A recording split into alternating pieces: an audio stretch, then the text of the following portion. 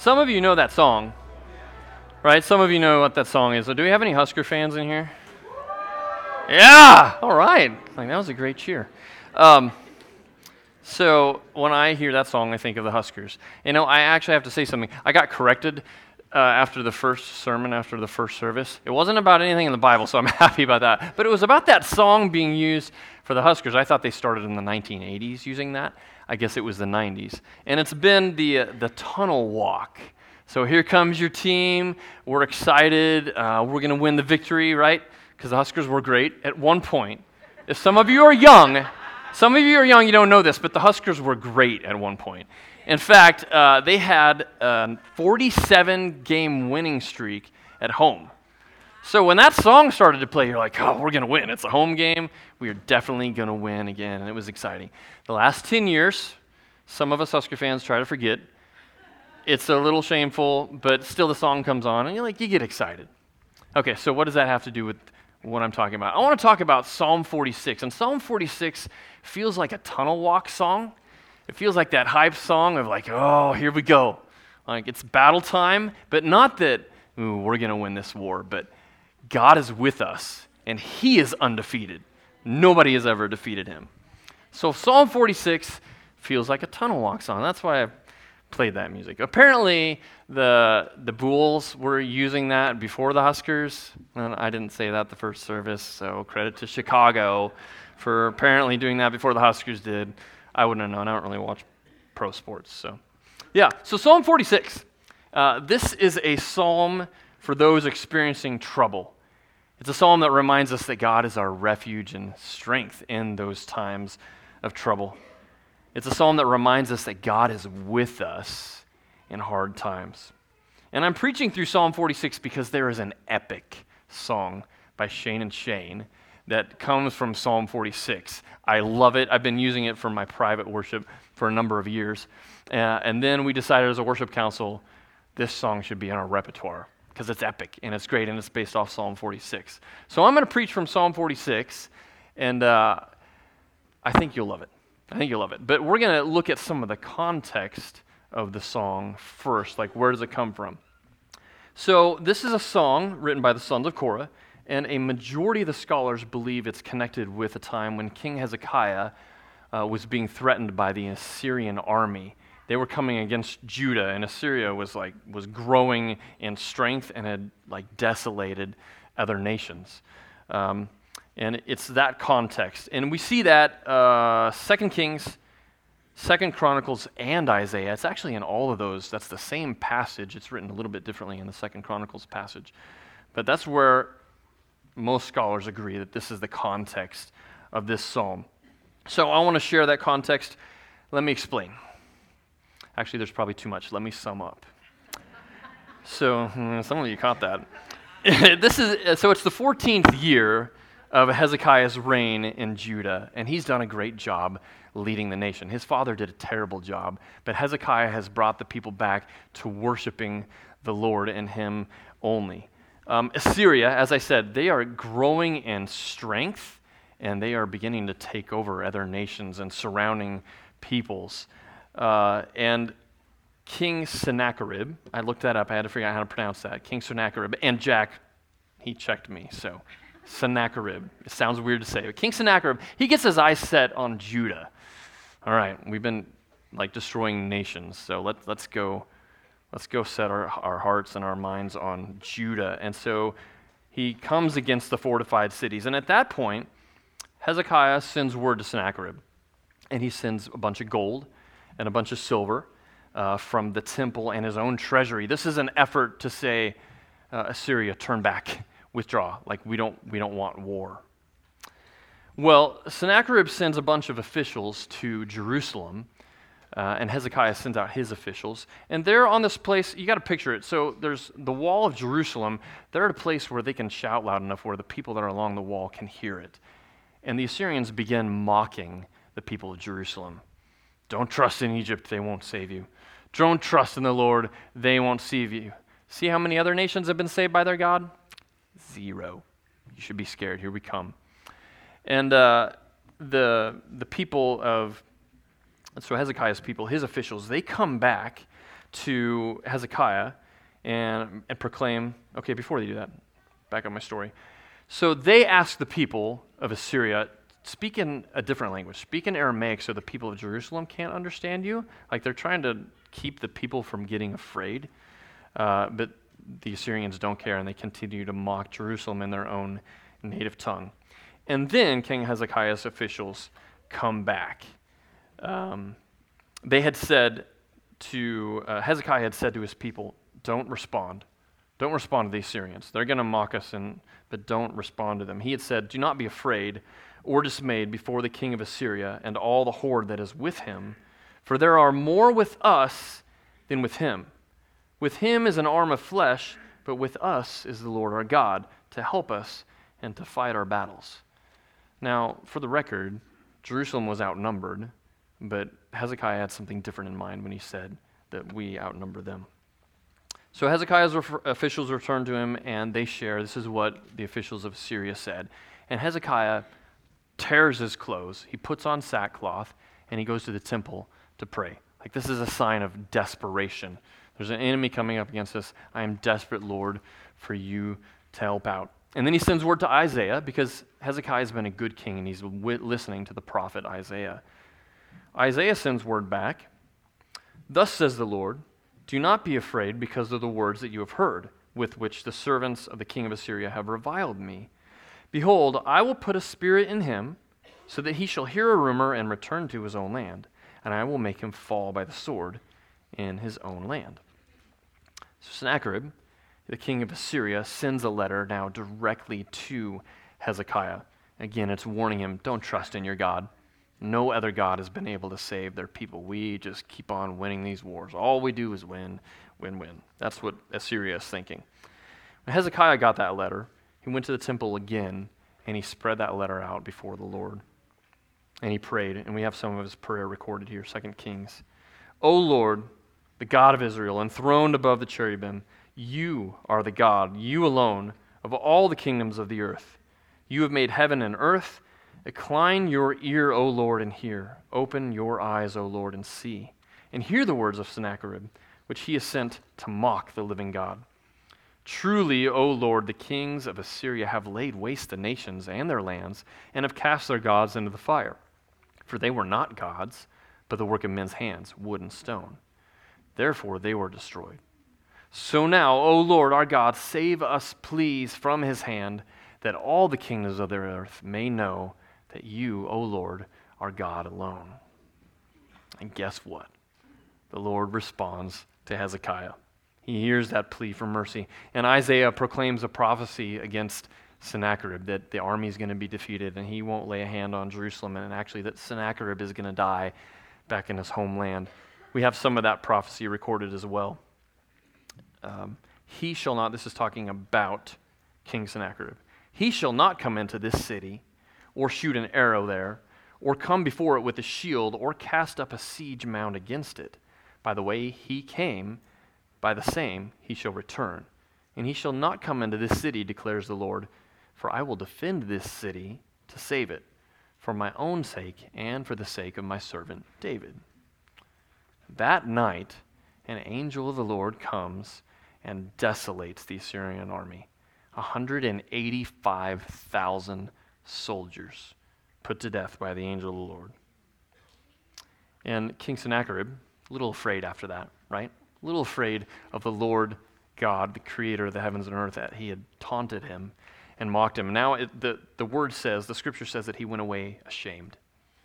And he went back to worship his God and the temple of his God, and 2 of his sons came and killed him with the sword. So this is the context for Psalm 46.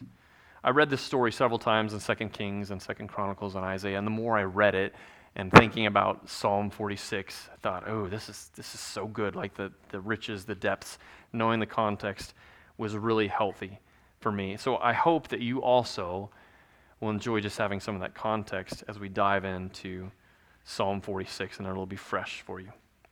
One quick note before I do that.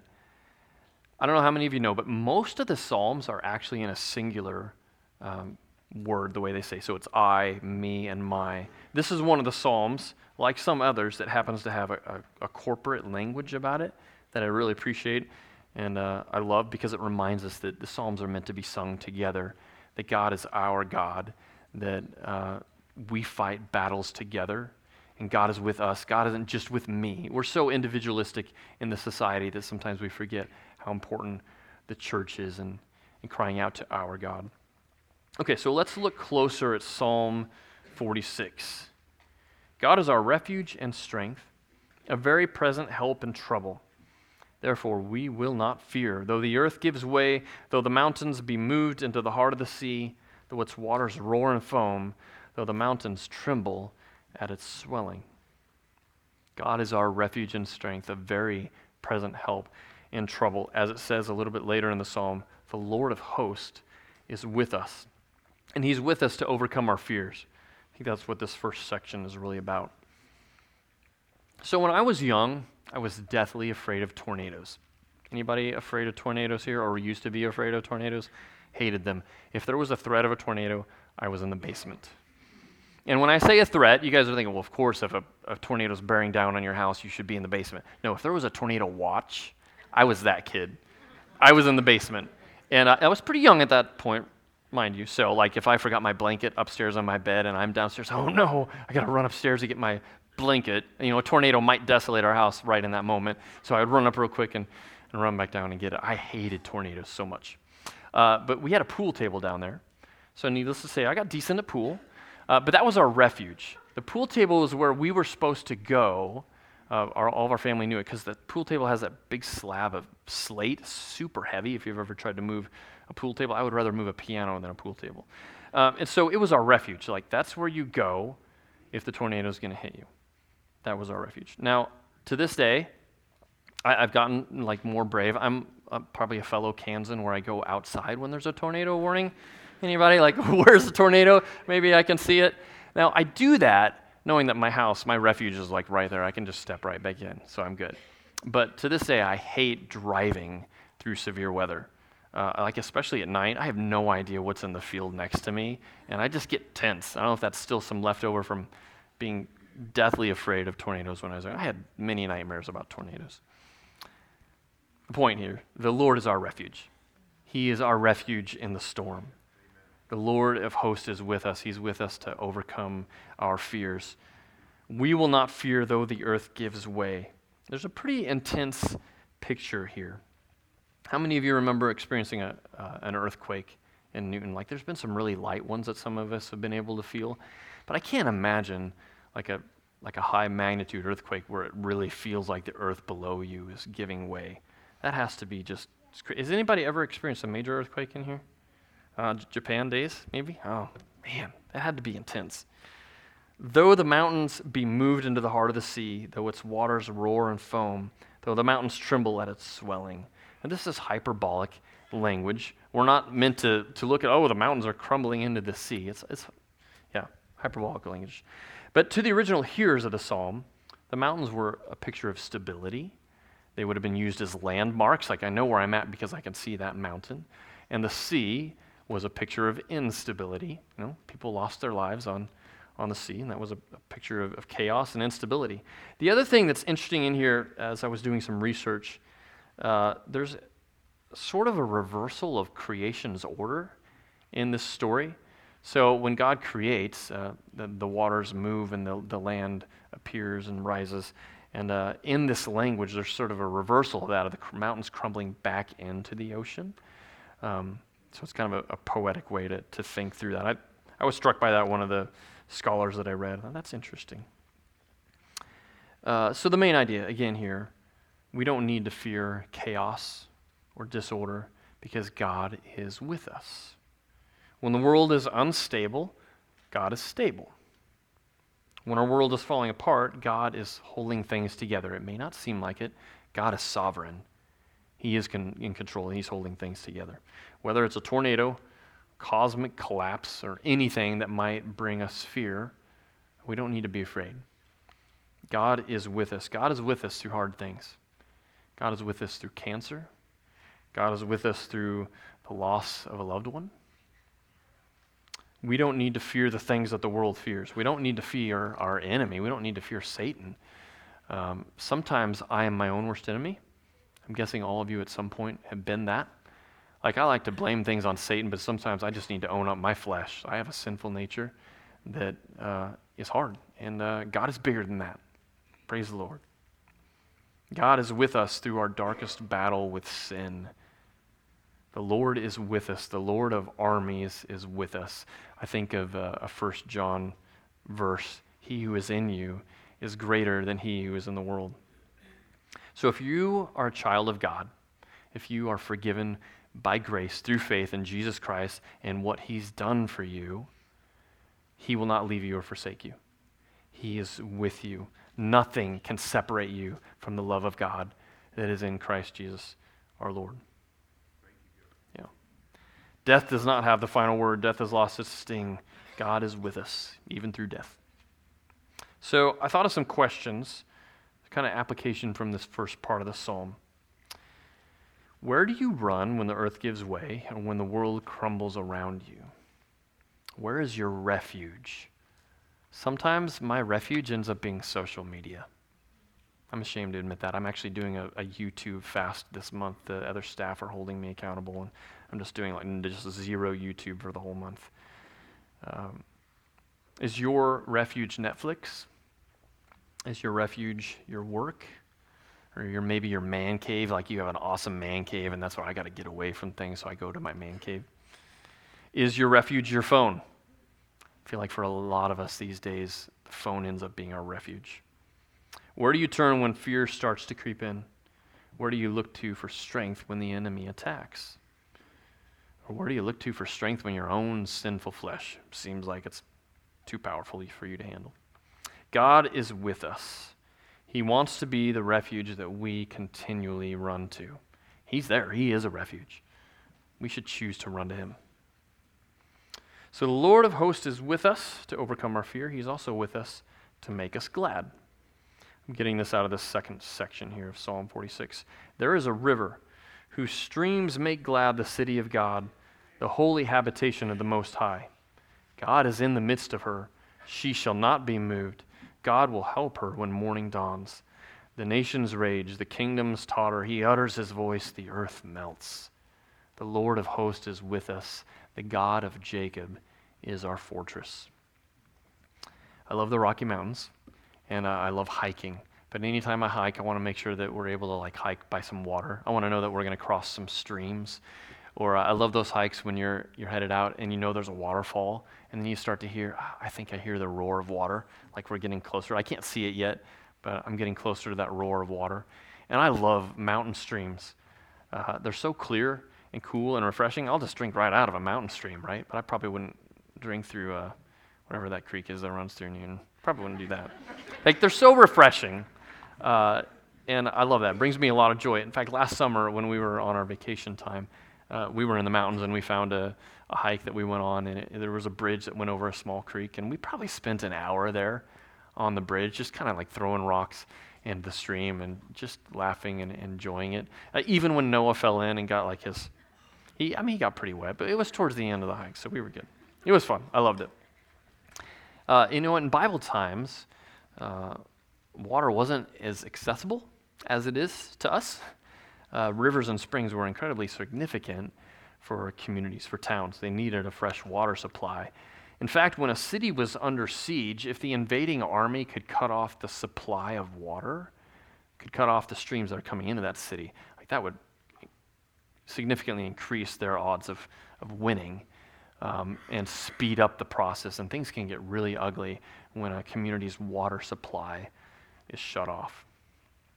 It's a pretty big deal to have water. And so this picture of a river and streams in the midst of the Assyrian invading army was a powerful illustration. The river is significant because God is in her midst. I think, again, this river signifies God. It's God is with his people, this stream. He's with them. He is with them to make them glad. He's with them to remind them to be thankful for his presence and his refreshing. In the midst of the battle and the threat of siege, God's presence brings gladness. to his people. And this is the kind of gladness and joy that we like to talk about here, like not a situational happiness where things are going great, so I'm happy. But even in the midst of an invading army threatened to be under siege, that there is gladness and joy in the Lord. He is their joy. They will not be moved even when the enemy threatens. And this stream, it reminds me of the New Testament and the Gospel of John. Jesus says, "If anyone is thirsty, let him come to me and drink. The one who believes in me, as the scripture has said, will have streams of living water flow from deep within him." And John, the writer of the gospel, goes on to explain that that's the Holy Spirit. The Holy Spirit comes to live inside those who have trusted Jesus as Lord and Savior. It's like streams of living water in us. Also, I can't help but envision the heavenly city of God. Now, this psalm doesn't explicitly say Jerusalem or Zion, but every single scholar out there believes this is Jerusalem, this is the city we're talking about. God's presence was there in the temple. His Shekinah glory was there, and they knew it. But I wonder if the absence of Jerusalem or Zion, which you don't see in the next couple psalms that's talking about Jerusalem, is reminding us to look to the New Jerusalem. And we see a glimpse of that in Revelation. There's a couple places in Revelation where it talks about New Jerusalem. Revelation 21, "I also saw the holy city, the New Jerusalem, coming down out of heaven from God, prepared like a bride adorned for her husband. Then I heard a loud voice from the throne. 'Look, God's dwelling is with humanity, and he will live with them. They will be his peoples, and God himself will be with them and will be their God.'" I love that picture. Now, Jerusalem did eventually fall, but it didn't fall to Assyria. Jerusalem fell to the Babylonians, to King Nebuchadnezzar, because Israel and Judah, they forsook the Lord. They continued to chase after idols and worship others. And there's a point that actually describes God's presence leaving the temple because of their sin, because of their idolatry. And if you want to read more about that, that's in Ezekiel chapters 8 through 10. And King Nebuchadnezzar comes and he puts Jerusalem to siege so that nothing can come in or out, and it gets super ugly, like rated R ugly. You forget that some of the Bible is, ugh. Yeah. The nations rage, the kingdoms totter. He utters his voice, the earth melts. Another version says that kingdoms topple. Now, if the first part of the psalm is about cosmic collapse, then I would say the second part is about political pandemonium. I came up with that. It sounded good. Political pandemonium, when nations rage and start wars. When kingdoms fall, God is still sovereign. And he makes those who trust in him and love him, he makes them glad. Like, we could use some of that, right? Our nation feels like it's kind of spiraling out of control, away from the Lord, away from truth. God wants us to be glad in the midst of that, even in the midst of a nation that's raging. When the things are crazy around me, I can still be glad. I'm so glad that I have the Holy Spirit inside of me. God is with me. I'm so glad that I get to call the creator of the entire universe Father. I'm glad that I have Jesus as my friend, one who has been here, who understands temptation and understands hardship. God is indeed with us. The Lord of hosts is with us. Other translations say the Lord of armies is with us, or the Lord of heaven's armies is with us. Now that was helpful for me to understand, because Lord of hosts, if you're first hearing that, it doesn't necessarily connect. Okay, what are we saying, Lord of hosts? God is the Lord over all the armies of the world. He is sovereign. And God is the Lord over angel armies, right? It's like a legion of angels at his command. As Hezekiah told his people, don't be afraid of Sennacherib, because there are more with us than are with him. And I think he understood that the Lord of hosts is with them, the Lord of angel armies. And even though numerically they might have been overpowered by a huge Assyrian army, God is bigger than that. He was right in saying that there are more with us than them. Now, I was curious, so I looked up. The first time that we see the Lord of armies in Scripture comes in 1 Samuel. A woman named Hannah. Here in 1 Samuel 1:11 it says, Lord of armies. She's crying out to the Lord. Lord of armies, if you will take notice of your servant's affliction, remember and not forget, and give your servant a son, I will give him to the Lord all the days of his life, and his hair will never be cut. Hannah is pleading before the Lord in desperation and crying out in her anguish. No, so she's married, and her husband loves her dearly, which is great, but her husband has another wife who hasn't had any problems having children. And there's Hannah feeling like she's in this battle because the other wife is having children and she hasn't been able to be blessed with that. So she cries out to the Lord of armies, and God answers that prayer as well. And she has a son and names him Samuel. And probably many of you have heard that name. Samuel's a pretty key figure in the history of Israel. The Lord of hosts is with us. He has been with his people. And then I love in Isaiah's prophecy, I think we see a new level of with us. Like the people of Israel understood God with us because he was in the temple. The Shekinah glory was there. You get to God is there. He is with us. And then Isaiah alludes to what we often share at Christmas. This is Isaiah 7:14. Therefore the Lord himself will give you a sign. Behold, the virgin will conceive and bear a son, and you shall call his name Emmanuel, which means, let's try that one more time. Emmanuel means God with us. I love that next level of God being with us, that he would come and walk this earth and be with us in that kind of tangible way. That's the same language used there, Emmanuel, that is used in Psalm 46. And then now, in the age of the church, the Holy Spirit comes to make his home in us. Well, even a new level of God being with us. I love that picture. The Lord of hosts is with us. The God of Jacob is our fortress. The God of Jacob. This is a reminder that our God is a God of covenant, a God of promise, and that he keeps his promises. Because let's be honest, Jacob wasn't a great guy. He was a deceiver, a manipulator, a schemer. He showed favoritism. So this title, God of Jacob, shows us God's grace. That though he knows our wickedness, he knows our hearts, and still he lets us live. He's willing to save us. The title, God of Jacob, reminds us that God pursues us even though we're unworthy. So the Lord of hosts is with us to overcome our fears, to make us glad, and this last point, to still our striving. Not sure if that was the best way to say it or not, but that's what I came up with. Still our striving. Come behold the works of the Lord, how he has brought desolations on the earth. He makes wars cease to the end of the earth. He breaks the bow and shatters the spear. He burns the chariots with fire. Be still and know that I am God. I will be exalted among the nations. I will be exalted in the earth. The Lord of hosts is with us. The God of Jacob is our fortress. So imagine for a minute with me that you live in Jerusalem in this time, and you're hearing rumors about the Assyrian army, that they're taking over and destroying other nations and destroying their idols. And then you hear this rumor that Sennacherib, the king of Assyria, wants to come and take over Judah. Now he's got his eyes set on Jerusalem, the city where you're living.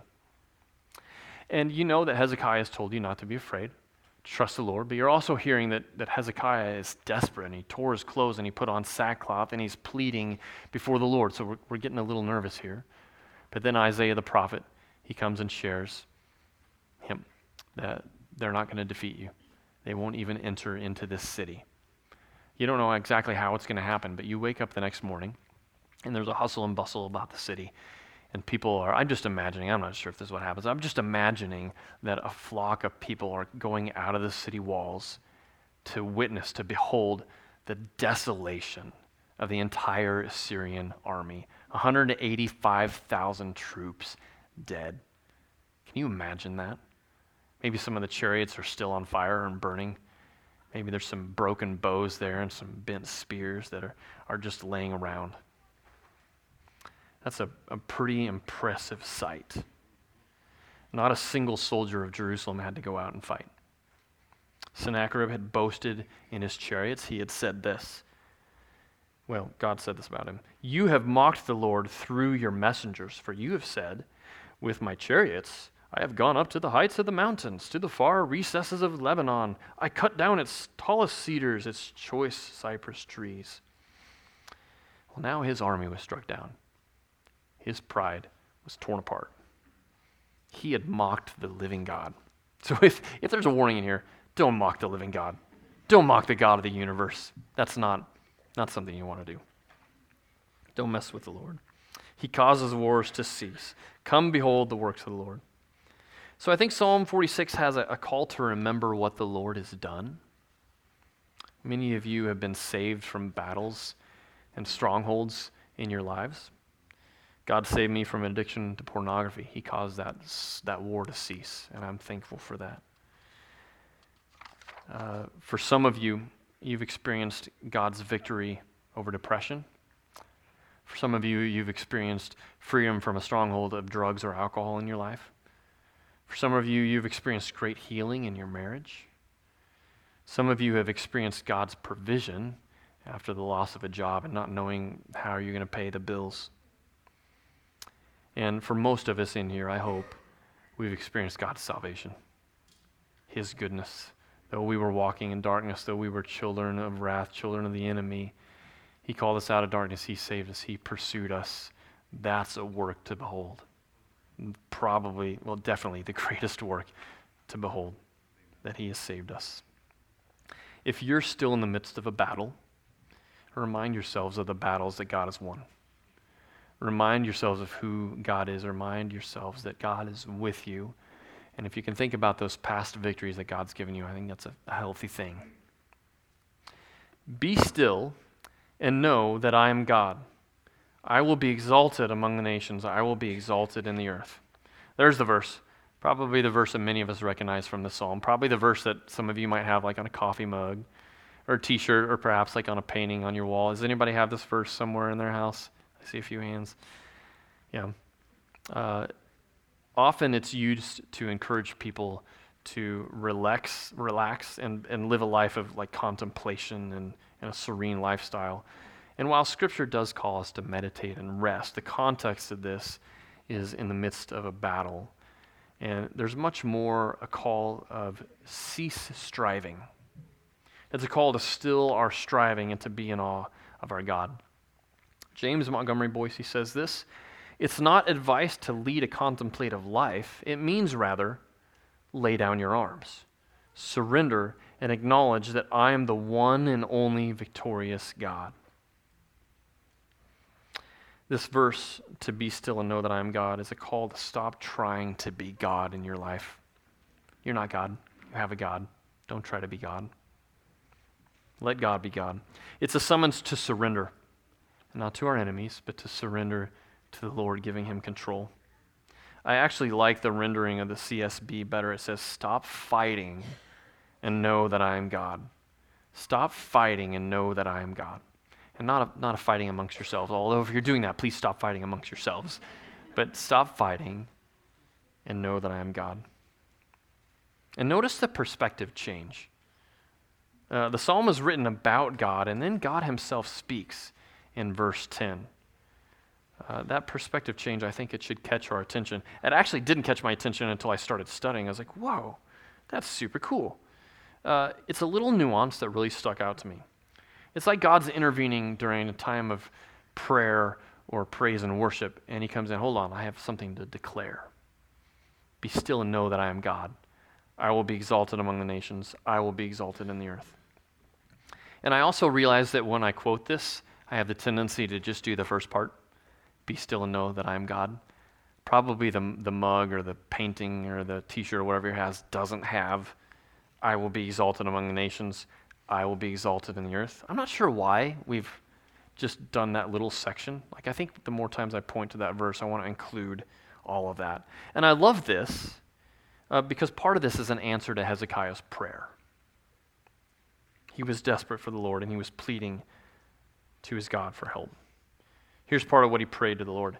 So now, O Lord our God, save us, please, from his hand, that all the kingdoms of the earth may know that you, O Lord, are God alone.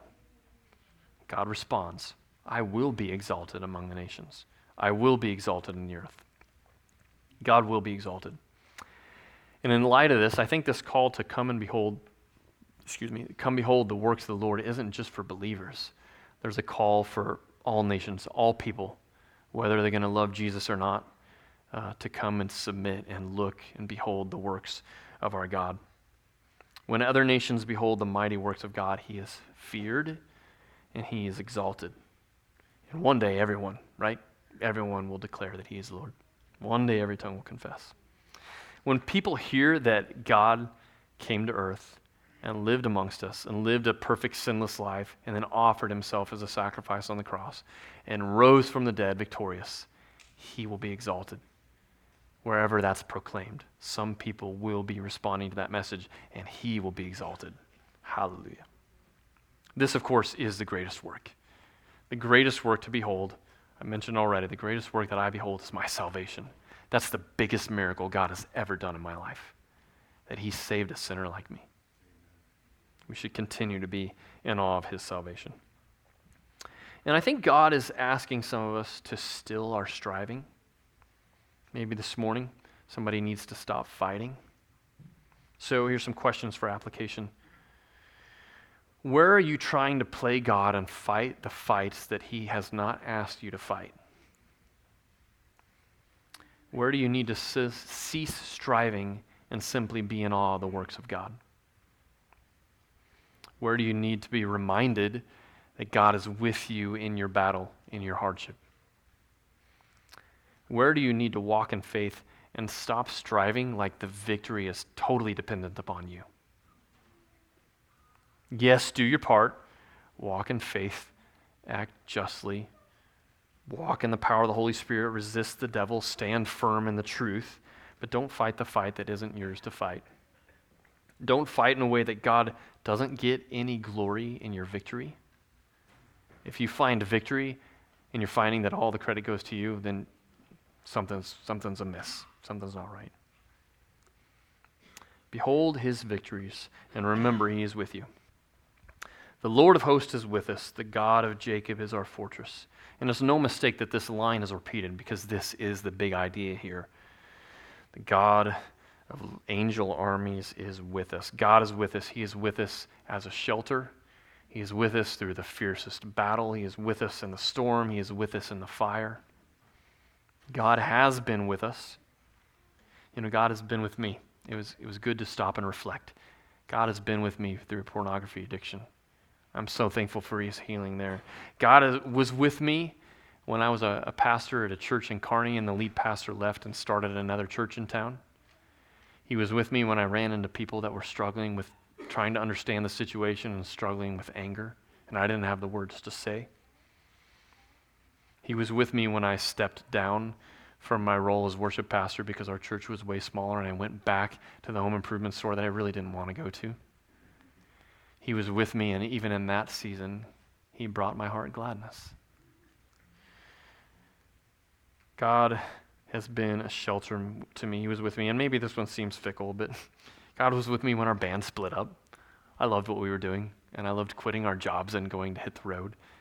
And God was with me when I kept responding to the request from churches and colleges and camps to come and play another concert, and I had to say, no, we're not doing concerts anymore. And God was with me when I was in high school, and I had like no social life because it was either go out and party or just stay home and wait for college until God will bless you with some great friendships. God was with me in all that, and there was still joy. So I'd like to invite up the worship team. If you guys want to make your way back up, we'd like to teach you this song that's based off of Psalm 46. And I encourage you, as you're starting to learn the song, maybe some of you know it already, as you're singing this, remember the victories that God has brought in your life and pray about those victories that you've yet to see. Whatever is going on in your life, God is with you. Though oceans roar, though the earth gives way, though the mountains move into the sea, though the nations rage, God is in control. He will be exalted. He is with us. The Lord of hosts is with us. The Lord of armies is with us. I'm going to pray. Lord, we thank you. We thank you that you are with us. We thank you that you've always been with your people and you don't forsake us. We thank you, God, that you are the God of angel armies, that you are powerful, you are undefeated, and no one can come against you. Thank you, Jesus, Emmanuel, God with us, that you came to live on this earth and to walk with us, that you would know what it's like. You would be a faithful and merciful high priest. And we thank you, Holy Spirit, that you are with us, that you come to make your home in us. It's incredible. God, as we sing this song, I pray it would be an anthem for our people in the midst of battles, in the midst of victories, that you would receive glory and you would show yourself mighty and strong, and you would be our refuge that we consistently run to. We love you. In Jesus' name, amen.